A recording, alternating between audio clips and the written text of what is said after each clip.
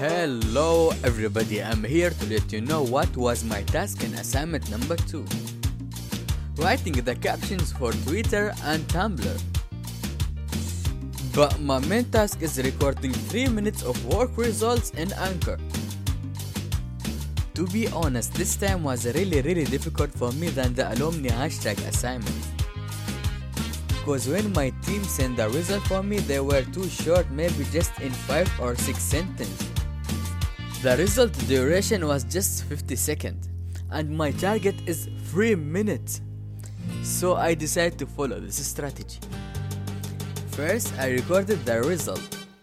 Second, I put the name list of the specialist. Third, interview questions list.